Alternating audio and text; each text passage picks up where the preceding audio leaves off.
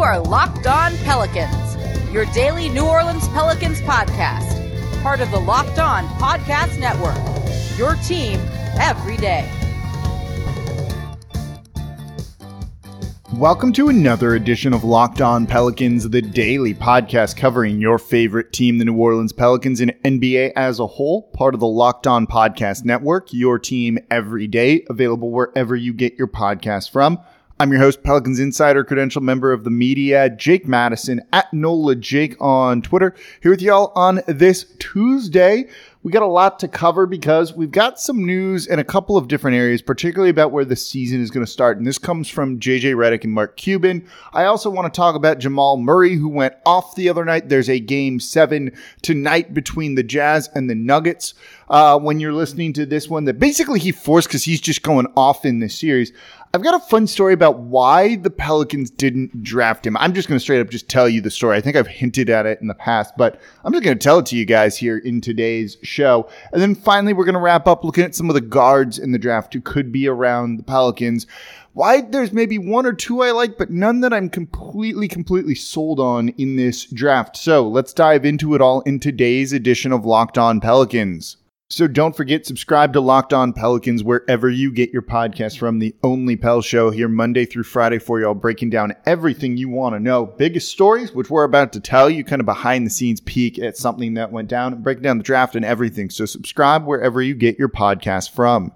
So if you stayed up a little bit later on Sunday night to watch the Denver Nuggets take on the Utah Jazz, Game 6, elimination for the Denver Nuggets, you saw Jamal Murray go off 50 points. He had another 50-point game in the series, along with a 42-point game in the series, and he's basically just playing out of his freaking mind. Like, this is one of those just extreme heaters that, like, Damian Lillard goes on or some of these other guys go on, and you weren't necessarily expecting it from a young guy like this out of him, who's only been in the league for 4 years or so. He has gone off and just been a stud during this time, and now he's forced to Game 7, basically just, like, solely on his back. Jokic is helping with certain things, so are some of the other guys, but it's like the Jamal Murray show. And if you remember, back in the, 2016 draft, the Pelicans selected Buddy Hield at number 6 over the Nuggets taking Jamal Murray at 7. So they could have gotten this guy, right? You could have had a team of Jrue Holiday, Jamal Murray, and Anthony Davis in some weird timeline, even though I do think AD still would have wanted out. And you wouldn't be seeing this version of Jamal Murray. You didn't see this version of Jamal Murray in the regular season too. Keep it in mind, it's him lighting it up in this series. He's had some of the scoring potential, but there's other issues with him too. So let's not go down that rabbit hole. Anyway, the reason we're bringing him up and the incredible performance he has this year is, one, I'd seen his name come up in trade talks around the Pels before, of like fans kind of hoping maybe you can get this guy, something like that. One, that's not going to happen now. And then it always goes back to, well, the Pelicans took Buddy Hield ahead of Jamal Murray. And the conventional thinking that people say is that Buddy Hield was more NBA ready than Jamal Murray would be. Maybe Buddy had a lower ceiling than Jamal Murray did, but at the time, the floor was higher for Buddy Hield. All of that is to say is that Buddy Hield was a better player at the time than Jamal Murray, but probably didn't have the potential that Jamal Murray has. And who knows if Jamal Murray would have ended up the same player here in New Orleans. That's not the only reason why the Pelicans didn't take Jamal Murray. Part of it was that Buddy Hield could probably come in and shoot some threes and be a bit more consistent player, put him around Anthony Davis and Jrue Holiday, and maybe help that team get into the playoffs in the win now mode that they were in. But there's more to it than that. So this is where the story comes in, and this hasn't really been widely reported, and like, screw it, let's just say it on the podcast here. So around the pre-draft process for everything, the Pelicans do a lot of individual workouts, and you all know how individual workouts go. They can be a good or bad thing, potentially. If you look at it in the NFL, when they have those pro days, they're largely controlled by the player and not really a team-based thing. Like, you don't want your guys to go, if you're an agent, to go and work out for a team if they're a top pick or a top 10 guy, because if it goes poorly, you fall. And there's probably not a ton of room to necessarily move up outside of just the usual stuff when you see guys kind of skyrocket up a board. It's not usually after an individual workout. It's the combine and their intangibles, like the athleticism, all of that stuff.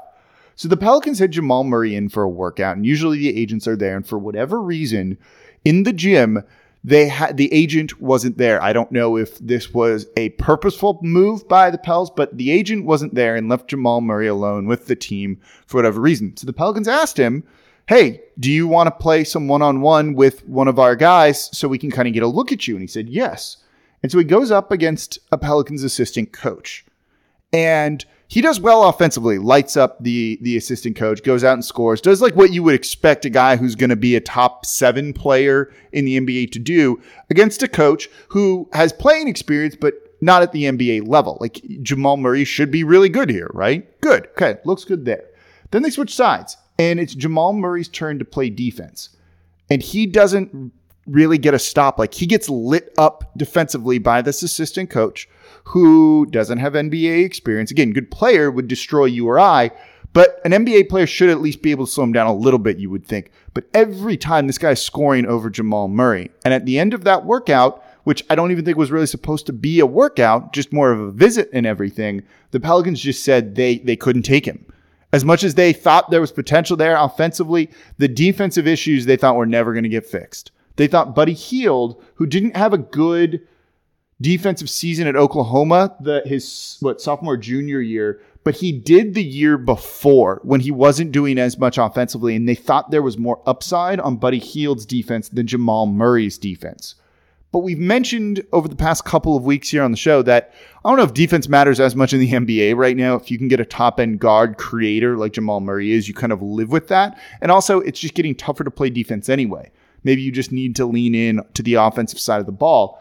Jamal Murray's kind of doing it. But that's the reason why Buddy Hield won 6. It was that disastrous in-person workout, private workout, which his agent should not have let him do, and if his agent was there, wouldn't have let him do. That is the reason the Pelicans didn't take him and picked Buddy Hield over him. Whether that's the right move, the wrong move, you can debate. But given, the information and data at the time, if he was that bad on defense in like a private workout when you're trying to impress a team and get drafted as high as possible, I think that does kind of say something. And also, frankly, he probably would have been traded for if it comes to DeMarcus Cousins and everything that happened with Buddy Hield being shipped out in February of his rookie year anyway. So I don't think it really matters. We don't need to go down those rabbit holes of what if he was here in New Orleans. He's never going to be here that long in terms of Jamal Murray. And now you're certainly not going to get him, as he's probably untradeable as they get here in the NBA. But that's the story about why the Pelicans didn't draft Jamal Murray. So we'll touch on when the season may start with the words from an owner. We're also going to look at some of the guards that could be available at 13 in the upcoming NBA draft. But before we do that, today's show is brought to you by RockAuto.com. Going into a chain auto parts store is kind of annoying. With so many different makes and models out there, they're not going to have what you want in stock. And when you go to order the part over at the counter, they're only going to have one version of it in, and you're going to have to pay whatever price says in that computer. You don't have a choice. That's all they have because it's too hard for them to keep a wide variety of parts in stock. But RockAuto.com is different. It's a family business serving auto parts customers online for 20 years. And go to RockAuto.com now to shop for all your auto and body parts from hundreds of manufacturers. Their catalog is unique and remarkably easy to navigate. Quickly see all the parts available for your vehicle and choose the brands, specifications, and best of all, prices that you prefer. And frankly, that's the best part of RockAuto.com. Prices are always reliably low. The same for professionals and do-it-yourselfers. Chain stores have different tiers. You're going to pay more than a professional mechanic would. Why? But why should you spend, up to twice as much for the same parts? So go to rockauto.com right now and see all the parts available for your car or truck. Right, locked on in there. How did you hear about us box so we know we sent you? Amazing selection, reliably low prices, all the parts your car will ever need. rockauto.com. Don't forget, subscribe to Locked On Pelicans wherever you get your podcast from. Here Monday through Friday for y'all, breaking down everything you want to know.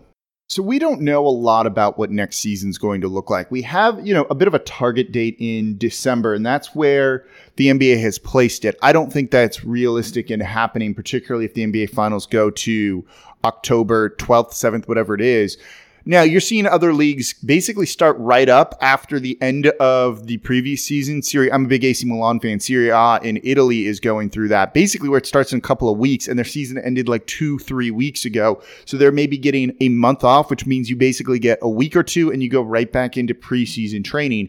And if most teams are going to have to do it, you're just not going to get, most leagues are doing it. You're probably just not going to get a realistic, normal offseason like you get in the NBA here. You've got to kind of get right back to it just for the health of these leagues. And I expect the NBA will do that to some degree, though I think these players have seen their agency are going to fight for time off and to just recover.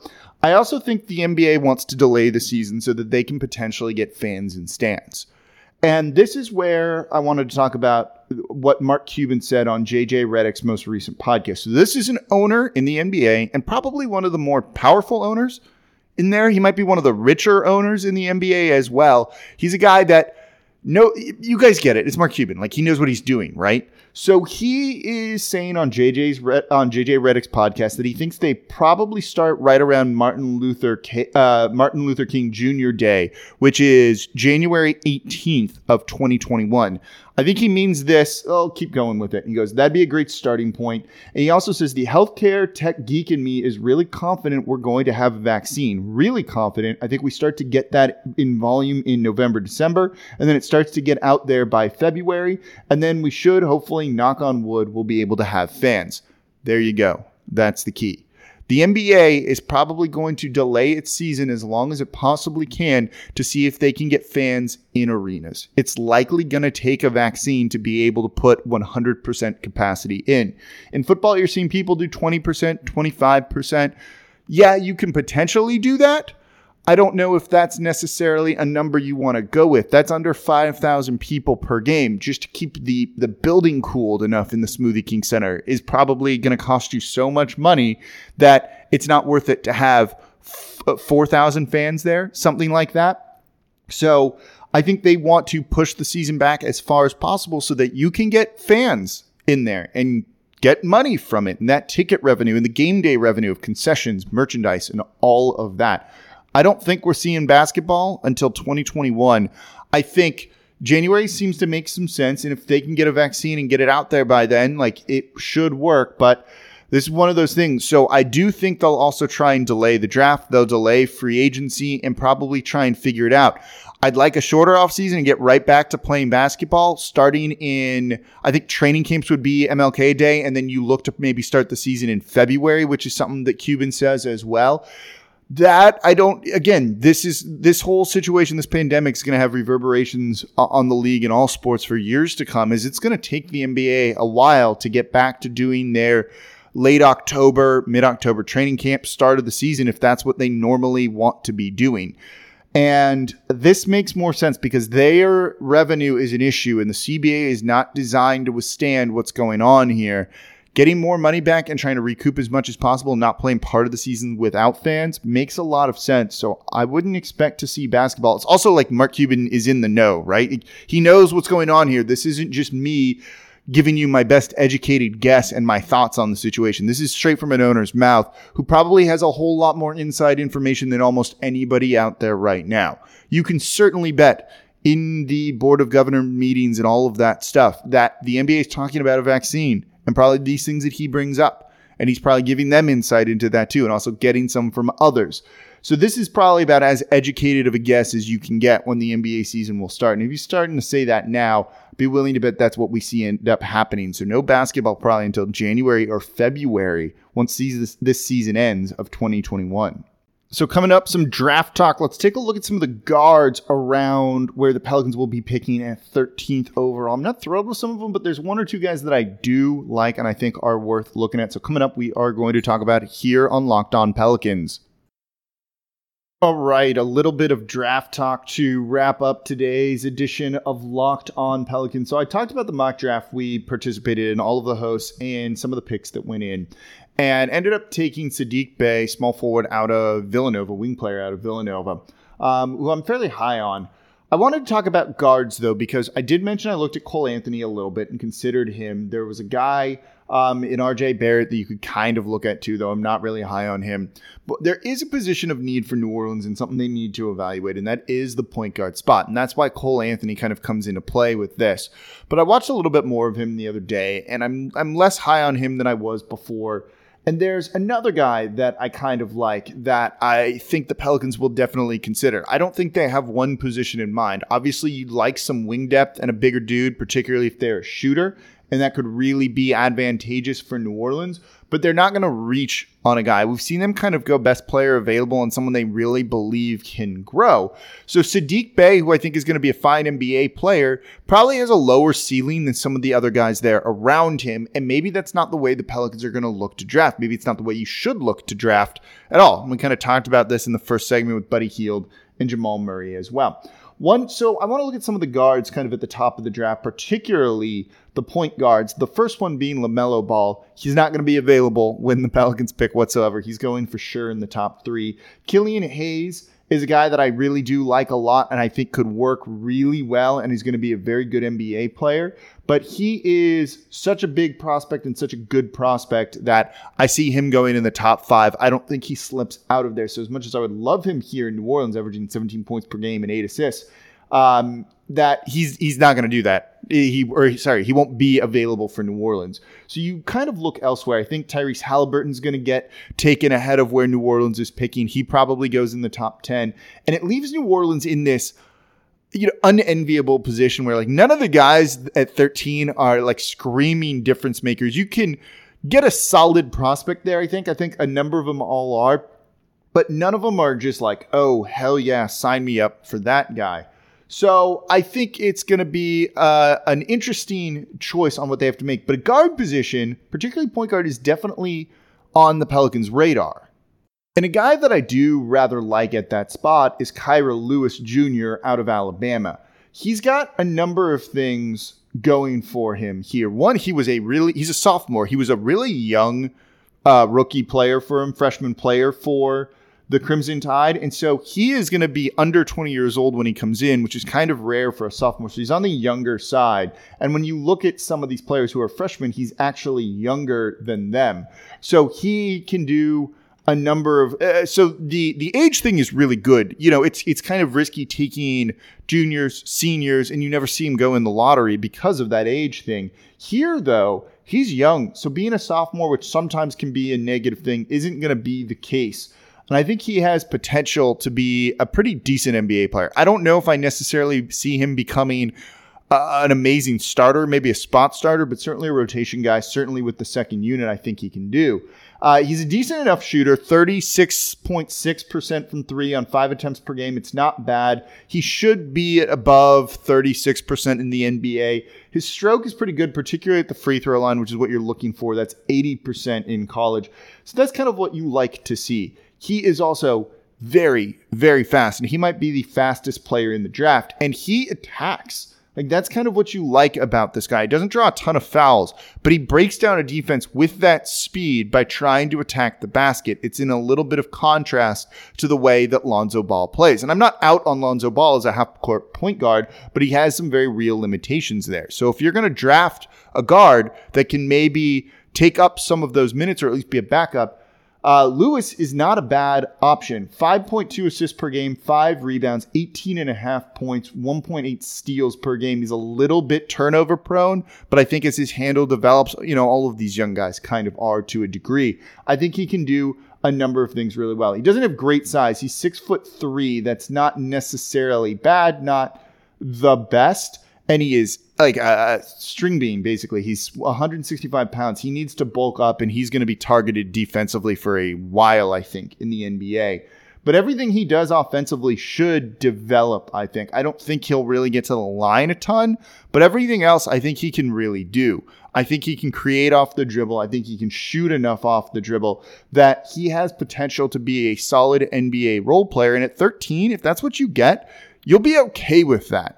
Particularly in this draft, while not necessarily weak like some people are saying, it's definitely lacking the top-end talent that other drafts had. And as you get towards the middle of the draft, maybe the difference between picks 13 and 20 aren't that much different, but it doesn't mean that they're particularly great there. So a guy like Lewis, I think, makes a good bit of sense for New Orleans. Cole Anthony makes some sense, but he requires the ball in his hand a lot. You don't see that. And he had the ball in his hands more in terms of usage rate than Lewis did. That scares me a little bit from him. And then after that, the point guards kind of get a little bit weak, and I'm not particularly excited about any of them after that. So if they're going to go point guard, you're basically looking at Kira Lewis or Cole Anthony. I like Lewis probably more than Anthony, though I'd consider Anthony there if he can maybe adapt to a different role, but I think that's asking for a lot, and I don't know if he's going to succeed right away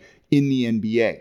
So those are kind of the guard situation. That's kind of the guard situation here for New Orleans, at least in terms of point guards. It's not great. I think they'll also look at two guards as well, but I don't particularly like RJ Hampton a whole lot. You could look at a guy like Josh Green out of Arizona, would make a little bit of sense, but then it kind of drops off again too. So this area that the Pelicans are in, there's some guys that are going to be available that you can like.